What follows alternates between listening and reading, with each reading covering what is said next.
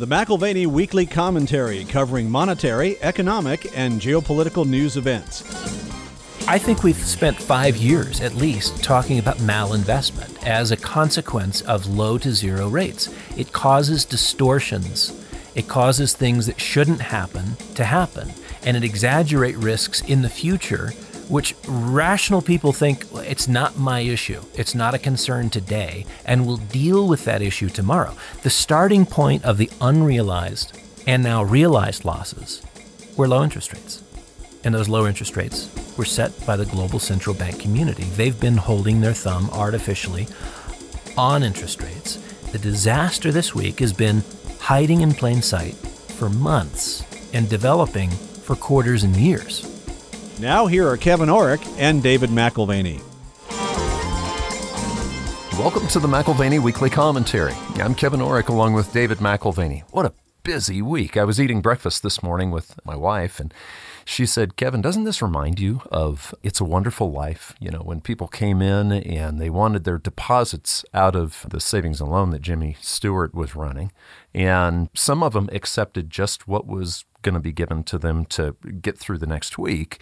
And then there was the one guy who said, no, I want every penny that I have deposited. But then we started talking about how remember, Potter sort of represents everything about the organization that wants to, consolidate and devour. He comes up and he said, I'll give him 50 cents on the dollar. I'll pay him off right now because he wanted to take over. Doesn't this week feel a little bit like that? On Friday, there was an offer because SVB had been closed, Silicon Valley Bank, and there was immediately blood in the water, and various firms from around the country were willing to, and this is prior to the deal that was put together over the weekend and announced Monday. The everything bailout? Yeah, we got you covered. Uncle Sam's got it covered. But there was offers of 60, 70, 80 cents on the dollar for deposits. Now the government's going to make everybody whole. What this also reminds me of, Kevin, is that 16 years ago, March of 2008, we started this podcast. And so not only is this our 16th anniversary, but the environment was very similar. March 2008, there was an atmosphere of concern and not necessarily a total crisis at that point. It took a number of months for not only our exploration of ideas and the events that were unfolding, but those events themselves. They were kind of building towards a crescendo. Yeah, I remember March of 2008, it was like, gosh, is this leading to something bigger than we've ever seen before? And by October, November, December of that year, sure enough, we had sort of the proof in the pudding. Yeah. So I think there's a lot to explore today. Let me start by saying the liquidity dynamics in the financial market have just shifted dramatically. Bank lending was a huge source of credit growth in 2022. That will no longer be the case in 2023. So ripple effects are always felt from a tightening of financial conditions, and we just got a big splash. Of course, as you look out, you'll see ripples to follow. I wonder if this is going to be the slowdown that slows inflation. Banks are not going to be able to loan like they did last year. And like you said, liquidity, this could dry up an awful lot of liquidity. The high drama this week, I think, was summed up really well by the Bloomberg opinion columnist John Authers.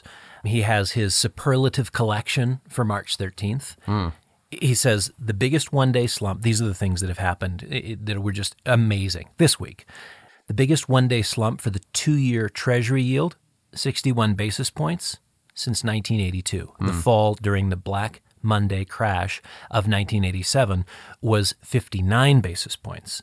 And by the way, Kevin, we've had a 100 basis point move in the 2-year Treasury in 3 trading days. That's got to be unprecedented. Authors goes on to say the biggest one-day drop in the 2-year German Bund yield, 41 basis points, since Bloomberg's data started in 1990. He goes on to say the biggest one-day decline in the 2-year Japanese government bond yield, 20 basis points at one point, since the Bank of Japan introduced yield curve control in 2016. And the sharpest steepening in the U.S. 2-year to 10-year yield curve, 48.2 basis points in the last 40 years, save only September 11th, 2001, when it steepened by 50.6 basis points. Yeah, you discussed these points in a TV interview earlier this week. Yeah, the rates market was pure chaos. Now, we're thinking banks, but think beyond banks, because the real story is in the interest rate market. we think institution and are we safe, but there's far more to the story, and that's what's been unfolding. John Authers mentions this is only the third decline of more than 25% in a week for the KBW index of big U.S. banks in 31 years. The only other instances were in the COVID lockdown and in the aftermath of the Lehman Brothers bankruptcy. Again, this is his superlative collection for March 13th. The KBW, again, this is the bank index, erased all its gains of the last 25 years. And it is now the same level it was March 11th, 1998. That's a lot of years to lose. Okay, so just as a review for the listener who maybe hasn't heard anything in the news, the last 2 weeks, we've lost three substantially large banks. You've got Silicon Valley Bank, Signature Bank in New York, and Silvergate in Southern California, in La Jolla. They've all gone under. In the case of Signature and Silvergate, the depositor's sort of rapid departure was tied in no small part to the bank's involvement in cryptocurrencies. Perhaps it's not a surprise that digital natives form digital queues and that digital bank runs are surprisingly swift. Well, and yeah, digital innovators, I think, also are part of the mix. To some degree, I mean, if you're talking about Silicon Valley Bank, they certainly did a lot of banking for venture capital companies. 88% of venture-funded companies had accounts at SVB, according to the bank's own website. And so these are bigger corporate accounts. 95% of the deposits were in excess of the $250,000 FDIC deposit limit, which explains why you had something of a run last week. They knew they were uncovered. And again, that's that concentrated multi-million-dollar corporate account, mass exit, that's what was attempted. $212 billion in assets for the bank, so not a small fry. So it doesn't hit the bar for being systemically important, and so it's not regulated in the same way. $212 billion in assets for Silicon Valley Bank, and a request to withdraw $42 billion last week. That hits the door, right? What happened last week? It's not just last week. You brought this up to me last night, and you brought this up on the interview, Dave. This has been happening for a while. You know, when you sit and you read the Financial Times, and when you're reading all this economic information that you're conveying to us during the commentary, there's a reason for it, because it's not like this is a black swan event that you couldn't see coming. No, the old story of the king who has no clothes. The revelation is really one of perception. It's not that something in reality shifted. It's that perception shifted, or there was a social allowance that said, oh, that's what it means for the king to be standing there, buck naked in front of us. So if you read back in November what J.P. Morgan reported, you really wouldn't have been surprised last Friday. Well, that's right, because back in November, it was already recognized that there was massive unrealized losses on its security portfolio. By year end, you're talking about a securities portfolio which had swollen to $120 billion. If you're talking about the assets of the bank, $212, versus what is in securities, combination of mortgage-backed securities and treasuries, that's a big chunk. That's a big chunk. Indeed, all three banks had outsized securities portfolios, which typically are made up of those two things, treasury paper and mortgage-backed securities. And I think this is a critical point to linger on. Markets had the data for a long time and just didn't do anything with it. You're such a skeptic, though, Dave, because really, we talked to Buchstaber. He's a regular interview here with us, and he was part of the mathematics behind the Dodd-Frank reform. You know, that's to protect us. And then, of course, you've got the guys who are on the board of the Federal Reserve. These guys have got to be the smartest economists, the PhDs out there. Isn't it strange?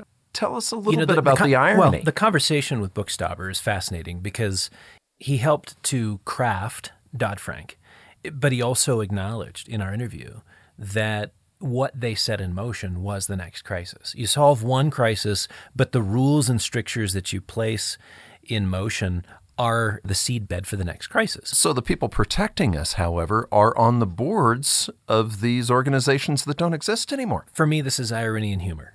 And we've got Barney Frank, who sits on the board at Signature.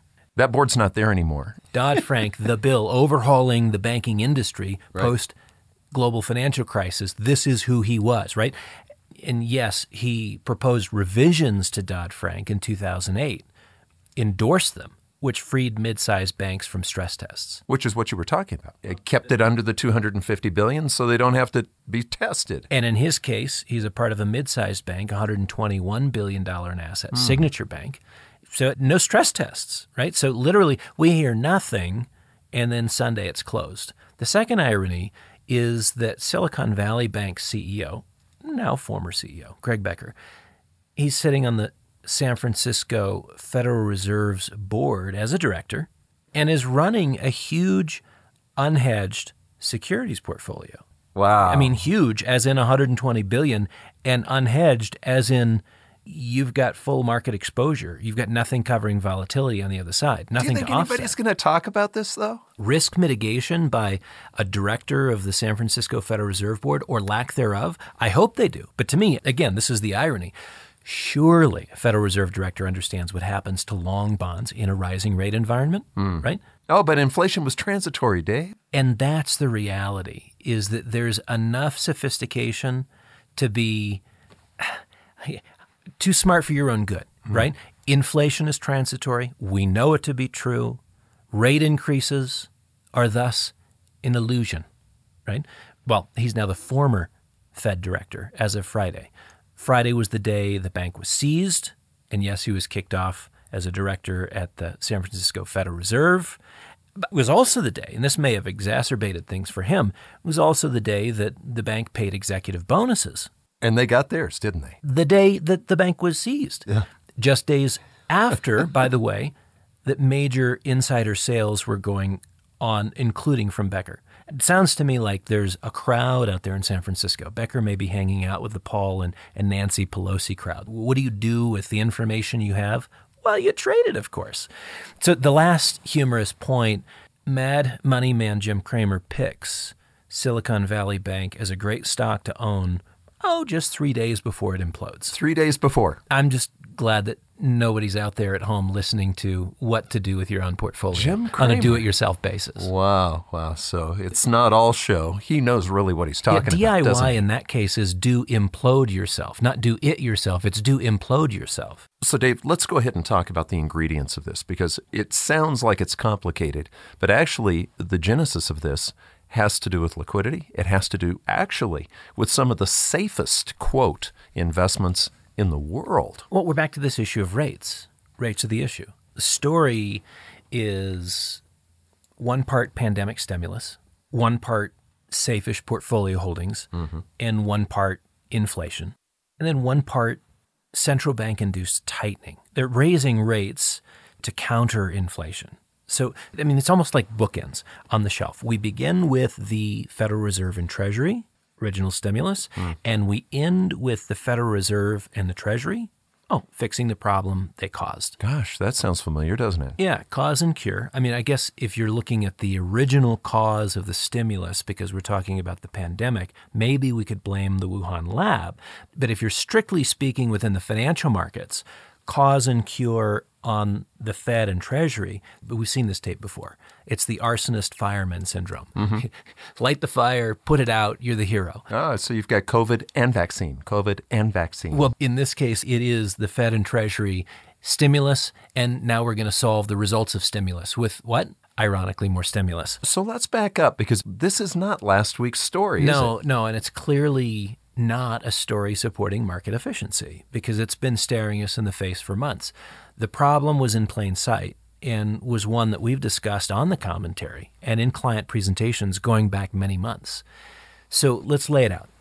Trillions in COVID stimulus creates record bank deposits. Every bank in the country saw a surge in deposits.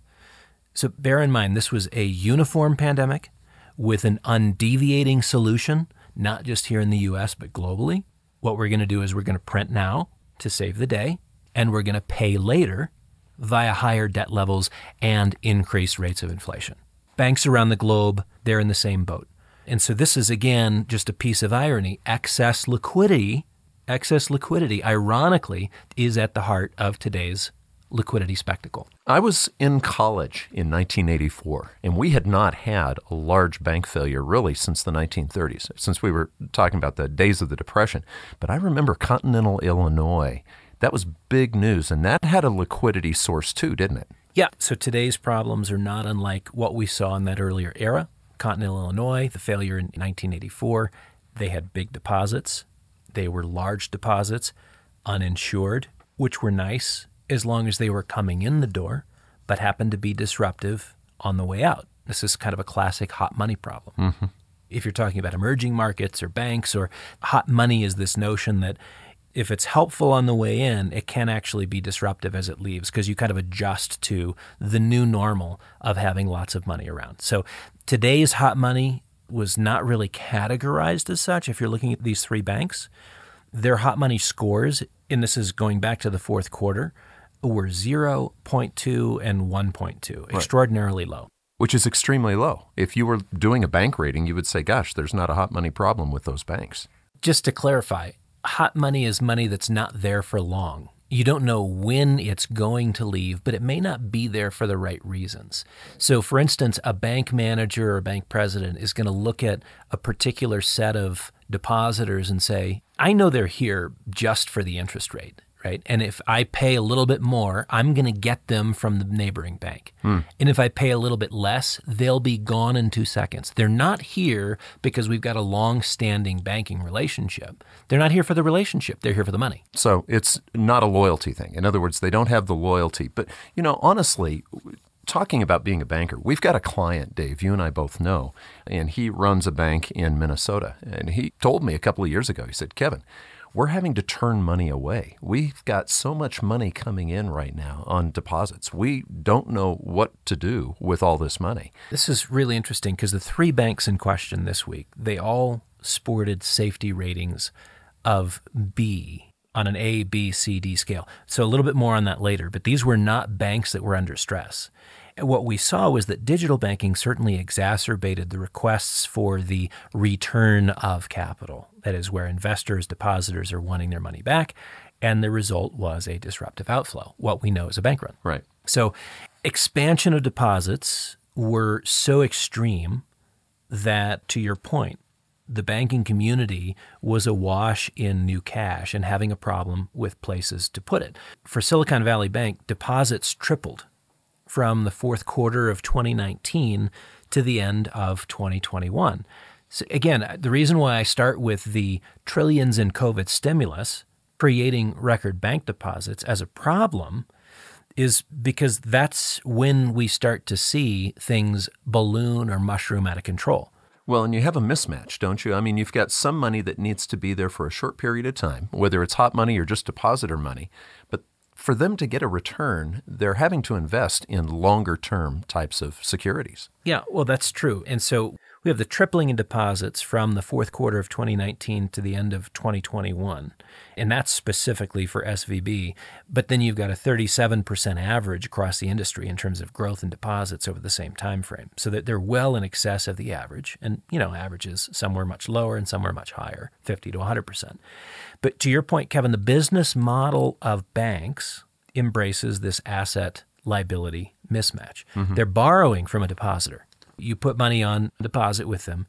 They consider that borrowed money, and then they're going to loan it out, invest it, right? So you borrow short, lend long. That's the nature of the banking business. You capture the difference between those two as profit.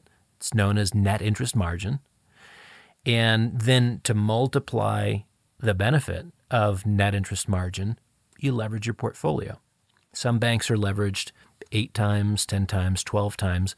And of course, there's risks to the business model. But the biggest or the most catastrophic risk, I should say, is when depositors want their money back en masse. And all of a sudden, the investment committee, who's been making these longer term allocations with the money, now has to meet the immediate demands, and maybe they can't get it, or maybe it costs them to go get it. That scenario can turn into a liquidity crunch, which is why liquid securities are preferred by banks. And this is really critical because this here is a causal issue. First, we're talking about low rates on liquid securities. And then second, you've got the issue of inflation. Okay, so let's clarify this because sometimes a banking crisis is a credit crisis. In other words, people are not able to pay their loans back. This isn't really a credit crisis, is it? No. In the case of banks under pressure across the country and around the world, it's not credit concerns or default rates that's causing chaos. It's boring investments in mortgage-backed securities. And again, you think about a mortgage, what are you talking about? You're talking about something that doesn't come due for another 15 to 30 years. It's boring. And it's boring investments in treasuries. And usually banks will go out a little bit further on the yield curve so that they can capture a little bit more interest income. Again, so the net interest, what they pay you versus what they make, is a little bit fatter. And they know they're going to sit on that for a while. Well, guess what? Both of those categories of boring investments, mortgage-backed securities and treasuries, have lost considerable value as interest rates have risen through the course of 2022. Isn't this the consequence? We didn't know exactly what the consequence would be, but the years that we were talking here on the commentary about artificially low interest rates, purposely, artificially keeping rates too low, this is a consequence of it, isn't it? I think we've spent 5 years at least talking about malinvestment as a consequence of low to zero rates. It causes distortions. It causes things that shouldn't happen to happen, and it exaggerates risks in the future, which rational people think, well, it's not my issue. It's not a concern today, and we'll deal with that issue tomorrow. The starting point of the unrealized and now realized losses were low interest rates. And those low interest rates were set by the global central bank community. They've been holding their thumb artificially on interest rates. The disaster this week has been hiding in plain sight for months and developing for quarters and years. You've got higher inflation rates, which lead to higher interest rates, and even these liquid securities, which are so critical to the banks, right? They get marked down in value. Yes, other risks exist. We're talking credit, duration. That's typically what you think about when you're thinking about risk to a bank. But that's not the issue this time. Right. It's embedded in the securities portfolios. We would have no problem in this banking system crisis if everybody just laid low and didn't take their money out, because you wouldn't have to realize those losses that are on the books because you could hold those bonds to maturity, right? Well, and banks have a different accounting opportunity. The problem we were just describing is throughout 2022, as rates are rising, the accounting for profit and loss at banks are not required in real time. And that's for good reason. Your long-dated investments are generally held to maturity with the par or the face value being returned at the end of that time frame. So who cares how steep the discount? If you take a loss on paper in the interim, you shouldn't be punished. You shouldn't have to close your doors as a bank because there's short-term volatility. You're a long-term holder. But then there is the depositor preference. If the bank must sell because the depositor is asking for their money back, then losses go from the unrealized paper variety to realized losses. It's the peek behind the kimono. So this is where Silicon Valley Bank has had $16 billion in unrealized losses for some time because of the increase in interest rates and the impact that that's had on their $120 billion securities portfolio. $16 billion in unrealized losses. Deposit outflows converted the unrealized into realized losses, and the bank's unhedged bond portfolio, which was bought at peak prices, by the way, we go back to the 2019, 2020, 2021 period, it forces the events of last week because you're talking about a wipeout of bank equity capital. It was destroyed. So let's look at this picture. Going back to Jimmy Stewart. Okay, they were going on their honeymoon. He had money. He had saved up to go on his honeymoon. Then the credit and loan starts to fail. There were people who would just take a little bit. They weren't taking all of their deposit out. But remember that one guy we talked about earlier? He said, give me my money. I want every penny, 100%. It was like $200 and something. Yeah. Give me my money. This is it. If for any reason the depositor requests a withdrawal and the bank has insufficient liquidity to meet the request, then you go to either liquidating loans or assets must be sold, regardless of the going price. In this case, we have a global banking system that has feasted on boring paper pumped into the system by the world's treasury departments, far and wide. Again, you think, oh, well, this is Silicon Valley Bank. Think about what the real cause is here and reflect on the global banking community doing the same thing. When the ECB is driving rates to zero and people are speculating on the value of their bond portfolios going up as rates go deeply negative, that's a different kind of fixed income investment. And that's what was being popularized through that time frame. So what do you get when you buy a zero yielding bond? Maybe this is a good case in point.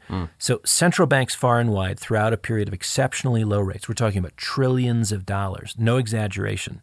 Do you remember we talked about there being over $17 trillion in bonds which were trading at negative yields? Right. People are buying bonds at zero, at negative yields, and hoping that yields go even lower so the value of the bonds goes higher. This is what happens in reverse.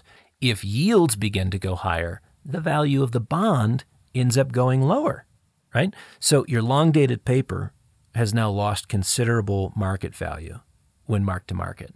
And this is the game over for a number of banks. So think of liquidity like ocean waves coming in. Okay, remember Banda Aceh. That tsunami, before that tsunami hit, that water receded, I think they said as much as a half a mile. People were out picking up seashells, whatever. So last year was like a reverse Okay. tsunami. A normal tsunami, you're right, you've got the water recedes prior to the crashing of the wave on the shore. In this case, you've got 2020 to 2022, it was like a liquidity wave hit the global banking sector. And then it receded. And then receded as 2022 progressed, as rates were increasing. And this is where competition and market dynamics, you've got to appreciate, this is how people act. When you think about the value of capitalism, it's when you give people the freedom of movement, the freedom to do something, they will act in their own self-interest. And that's what they were doing. You look at a 1 or 2 or 3% yield on your bank deposit versus a 3 or 4 or 5% yield in short-term treasury paper, and you say to yourself, maybe I didn't pass high school or college math, but I know I'm going to make more money if I just go across the street. And that's where the give me my money comes from. Give me my money. This is why depositor money started coming out of the banking system last year. Last year was the first year since 1948 that bank deposits fell. Net withdrawals of $278 billion from U.S. banks. Here's the problem. Assets bought, again, compliments of the Fed and Treasury, liquidity infusions in the context of the pandemic, and they were bought at an inopportune time. Trillions in securities at low to zero yields, and those same assets are being repriced today at considerably less value. As depositors are asking for their money back, what could be held on the balance sheet as an unrealized loss is being realized as a loss, and the difference between the purchase price and the liquidation value ends up destroying the equity capital of the bank. So let's pretend like you're the FDIC 2 weeks ago, not 1 week ago, 2 weeks ago. Would you, looking back, have published that there were all these unrealized losses? I mean, do you think they regret it?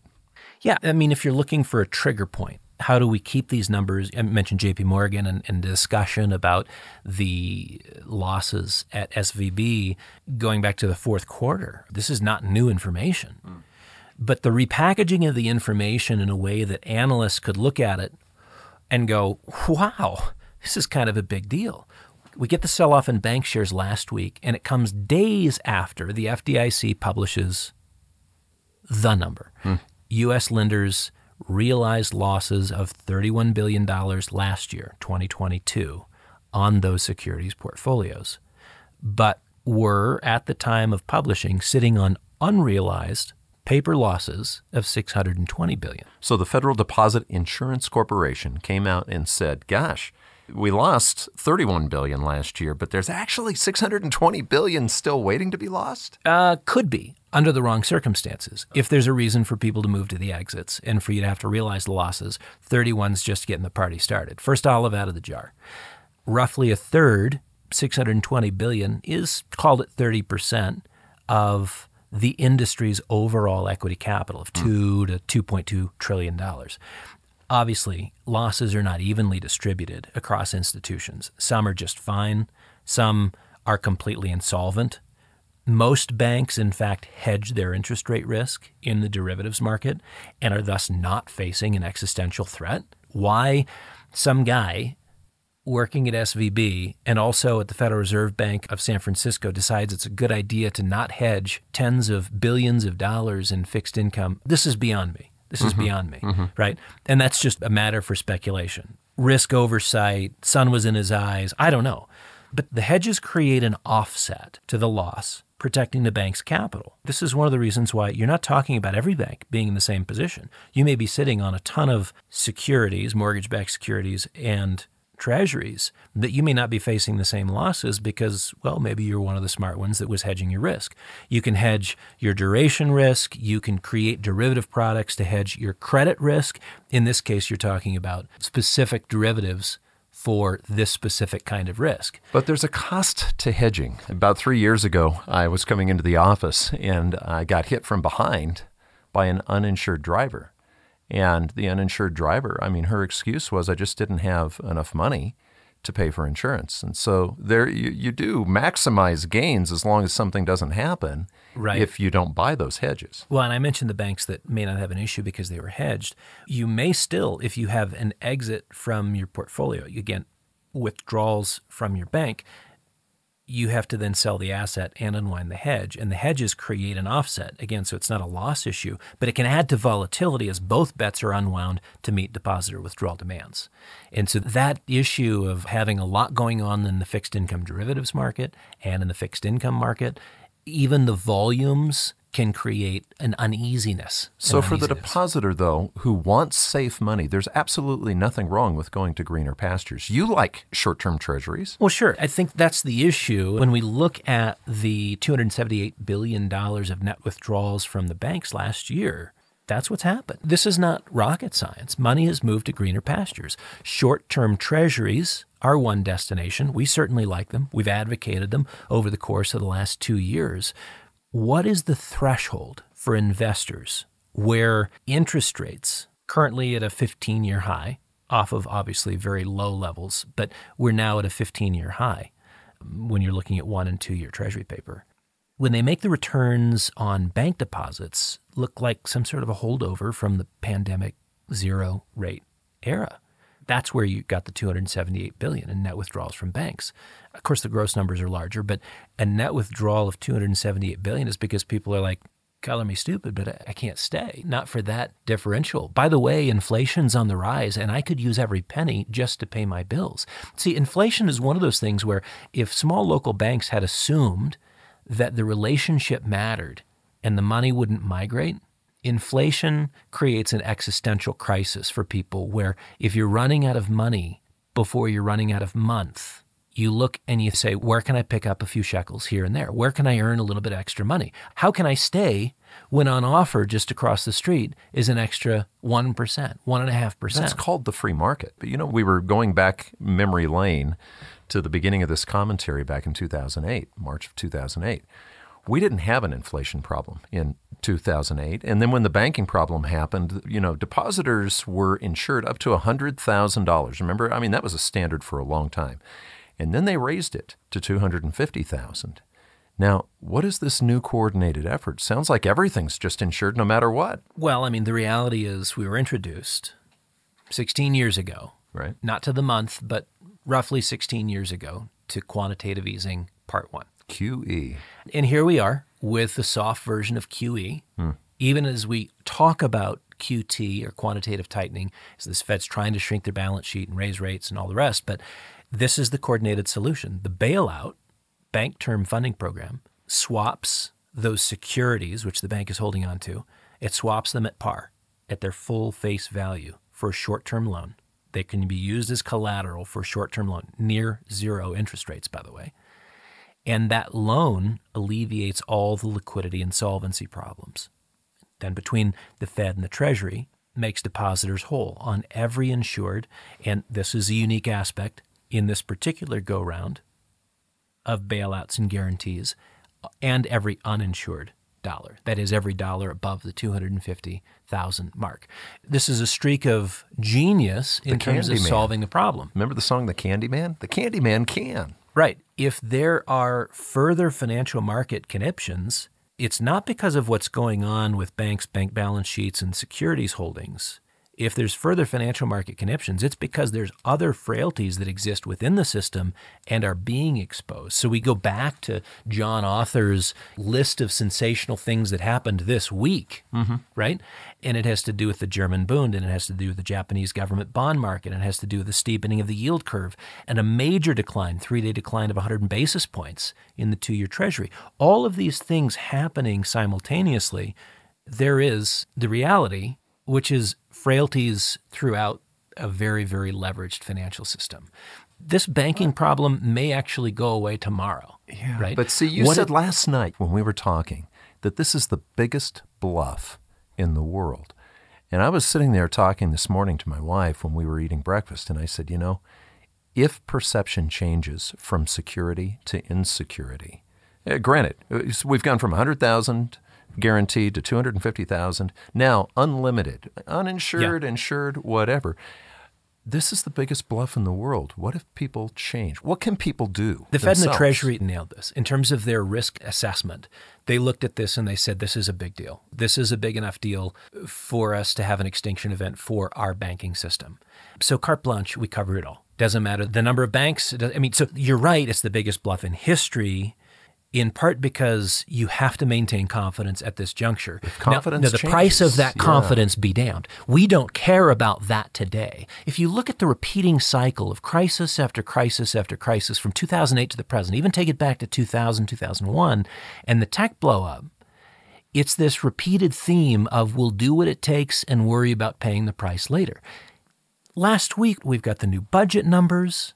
We've got the idea that taxes are going to have to be increased to pay for it. We don't mind adding not just $1 trillion here or $1 trillion there, but another $18 trillion to our debt load, as if these things don't matter.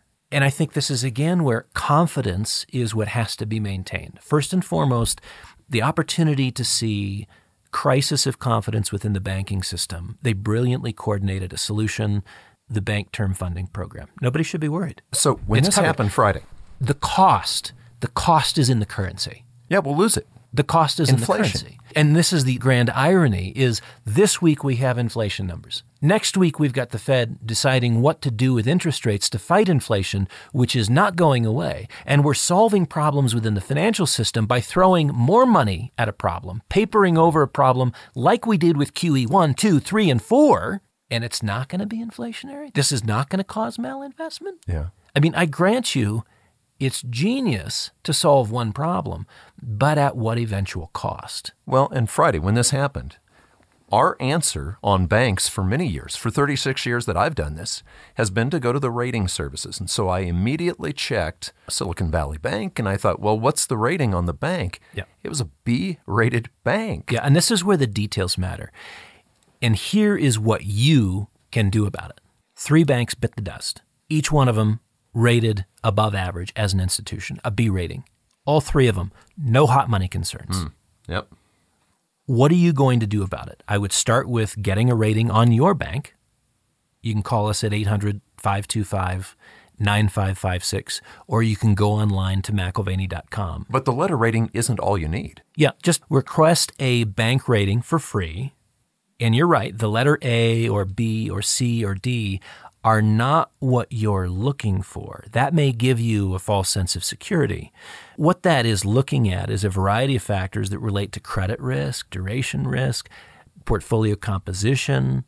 No one was really thinking that the biggest risk of all sitting within the banking system would be U.S. Treasury bonds and mortgage-backed securities. And yet that's where the risk is. The implosion here is not because Silicon Valley Bank is dealing with tech entrepreneurs. It's not because Signature Bank is dealing with cryptocurrency deposits. People can just get higher interest elsewhere. And that causes a mark-to-market on their securities portfolio, right, which reveals the weakness which is endemic across the banking industry nationally and globally, right? So that's the big reveal. The second big reveal is that governments, ours and others, later this year, I'm sure, will solve the problem in a similar way. We'll just throw money at it. And this is one of the reasons why I'm pretty comfortable owning gold in here. Why? Right. Because I know what they're doing to save our financial system, and I appreciate their best efforts. But their best efforts are going to cost me in college tuition 3 years, 4 years, 5 years from now double what it is today. Yeah. But we know about inflation. We still use banks. Okay, so you get a letter rating on your bank. Yeah. You still have to have a deeper discussion. Call us or whatever. It's the detailed discussion our team can walk you through. And looking at the details, I mean, have you ever wondered about the rating of your bank? All you have to do is call and talk to our advisors and just get an idea of how safe it is. Looking at the bank, looking at your cash holdings, looking at your investments to ensure that you, as an investor, are properly diversified. The number again is 800-525-9556. You can click on the show notes or just go to McIlvaney.com and you'll find ways to get your bank rating. But to be able to assess the stability of your current bank, or even to help you find a new one, that's the conversation you want to have. The details matter. You can look at everything, like short-term growth in assets. Silvergate had assets that grew over 100% last year. That's amazing. Silicon Valley Bank had assets that grew over 55% in the year 2022. Far larger in 2020 and 2021. Signature, north of 42% in 2022. So that is a common theme, was massive growth in deposits. Massive growth in deposits, which again, you can't put all that money to work in. Your loan committee can't handle that kind of volume in terms of putting it out into loans with small businesses in your local community. Takes a lot of work to know the people, right? It's a lot easier just to buy a mortgage-backed security and leverage it up. So that gets to portfolio composition. One, you want to look at short-term growth in assets. Two, you want to look at portfolio composition. That's commercial, that's consumer, that's mortgage loans versus the now problematic securities portfolio. You want to look at non-performing loans. Again, that's not the issue today because in the case of all three of these banks, they were almost non-existent. It's not a credit issue here. It's a portfolio composition issue. You can also look at hot money ratios. Again, not an issue with these three banks, but it certainly can be. The common themes amongst the failures, concentrated or large account size. Notice that the bailout measures had to be changed, cover all deposits, not just the stated $250,000 max per depositor, the way the FDIC has advertised it previously. This time is different because the majority of deposits were well in excess of the FDIC limit. The other common theme, sizable security portfolios. Sizable security portfolios. Like I said earlier, the BTFP program, the Bank Term Funding Program, ensures that contagion is not likely from this point forward. Contagion, I don't think, is going to spread. But this is an excellent reminder of how fast things can go sour in the financial sector and how important it is to stay on top of your cash holdings, what bank you use, and why you need to own gold. Gold protects investors from this exact situation. Yeah, I was talking to someone this weekend, and they were like, oh, gosh, what do you think is going to happen to the stock market on Monday? And I said, well, I think it'll probably go up because they're waiting for the Powell pivot. Is this in a form, the Powell pivot? Is this going to take care of business on inflation to a degree? On the one hand, it's tightening that he's tried to bring to the financial markets and has not been able to. So now we've got some tightening of financial conditions. Look, this week we've got the inflation number. CPI came in at 6% for February. Core, still slightly higher month over month than estimates, 0.5 versus 0.4. So it's moderating year on year, but it's stubborn month on month when you're looking at core. Powell's job is made very difficult by the bank and financial market concerns. We have triple witching this week Friday, so we've got options expiration. In the middle of all this chaos, you've got people trying to figure out how to position for month and quarter end. This is fabulous stuff, fabulous stuff. Odds are the markets stabilize. Odds are the markets stabilize. Odds are the news cycle forgets anything happened with acronyms like SVB. They'll disappear from public awareness as fast as SBF did. Remember what that is? If you can't, don't worry about it. That's my point. No, you caught me there. Sam Bankman-Fried. But tightening of bank credit, if you want to look onto the horizon, this is where I think you should pay attention. Contagion, is that our concern? No. Frankly, it's not. Could it happen? Sure. But I think they did a good job of throwing the nice big wet blanket over the issue. Tightening of bank credit will play significantly into the economic activity in the third quarter and fourth quarter of this year, which will drive recession fears, and it may even give birth to recession realities. So is inflation dead? Inflation's not dead. Powell may have to kill more banks to take proper aim at inflation. If he's going to hit that mark in the months ahead, it's going to come at the cost of what we've just seen happen. You continue to raise rates, and you're driving up the theoretical losses on bank balance sheets. So do you want a bank rating? Yes. Do you want to know what the security percentage is in securities? Absolutely. And I hope your bank is hedged. But there is no way with the bank rating, there is no way of knowing what percentage is hedged. You would have thought that someone as smart as a director at the San Francisco Federal Reserve Board would be hedging a $120 billion portfolio. It just makes sense, and yet it wasn't. What you can know is the potential risk, and you can make informed decisions from that point forward. Powell, to kill inflation, will have to kill a few more banks. If he hits the mark, if he kills inflation, that's the cost, because higher rates mean lower bond values, means a real cost to the portfolios that got stuffed full of them in the context of 19, 20, 21 into 22. So if a person says, all right, well, where do I hedge my risk? I mean, where do we go at this point? Well, I think to understand where we're pursuing opportunities as a company, as individuals on the asset management side, how we're mitigating risk in the months ahead and looking for opportunities, I invite you to read last week's Hard Asset Insights by my colleague Morgan Lewis. If you go to McIlvaney.com, hit the menu up in the right-hand corner, those staggered bars, 3 bars.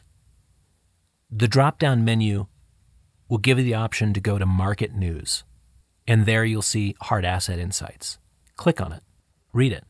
It's a measured and balanced view of why gold should be considered and how you should be considering it, whether it's in the equities exposures, which Morgan alludes to, precious metals equity, mining companies, or in the form of vaulted account with the Royal Canadian Mint, or as an allocation inside of an IRA. I think the article articulates both the pros and the cons. What's going on in the markets right now where you could argue for a gold position as well as against a gold position. Yes, get your bank rating. Yes, do your homework and read Hard Asset Insights this week. And yes, remember Jimmy Stewart, okay? And what we've been talking about. I've been thinking about this solution, Dave. You keep trying to push home that the solution is really inflation. The solution is the devaluation of the dollar. Potter, think of Potter. Picture that in your head. Potter was talking about paying people 50 cents on the dollar. That's what's happening. But everyone is getting 50 cents on the dollar, and then 20 cents on the dollar, and then 10. The inflation is Potter. Well, you're right. It's just spread out over enough time. You don't see it as a steep discount on the front end. They just spread it out, and it makes you feel better. Look, last week, we get a picture of our current debt situation and what it's going to look like over the next 10 years. We look at a new budget, and we look at a fresh version of large S, whether it's government spending on defense or on any other social program that you may think is completely legitimate or completely illegitimate. We have too much debt. The interest payments on that debt we've covered in weeks past are unaffordable. As a percentage of our current revenue, they're unaffordable. As they continue to ratchet higher, it makes everything we're talking about that much less sustainable. So why do we consider gold as an alternative in this space? Why do we consider it here and now? Because I think the best and brightest minds are going to continue to come up with the same solution. Paper over the problems, make this moment of urgency go away. They've done it so well in the past. But ultimately, it causes a change or recalibration in the price of gold.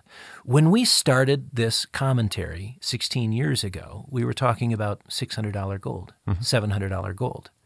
It had risen off of a $300 price. We're now talking about $1,900 gold. Is it uncomfortable now to be considering higher numbers? No, because we know the trajectory of the U.S. dollar. And to the degree we can figure the trajectory of the U.S. dollar, you can see the inverse move in gold.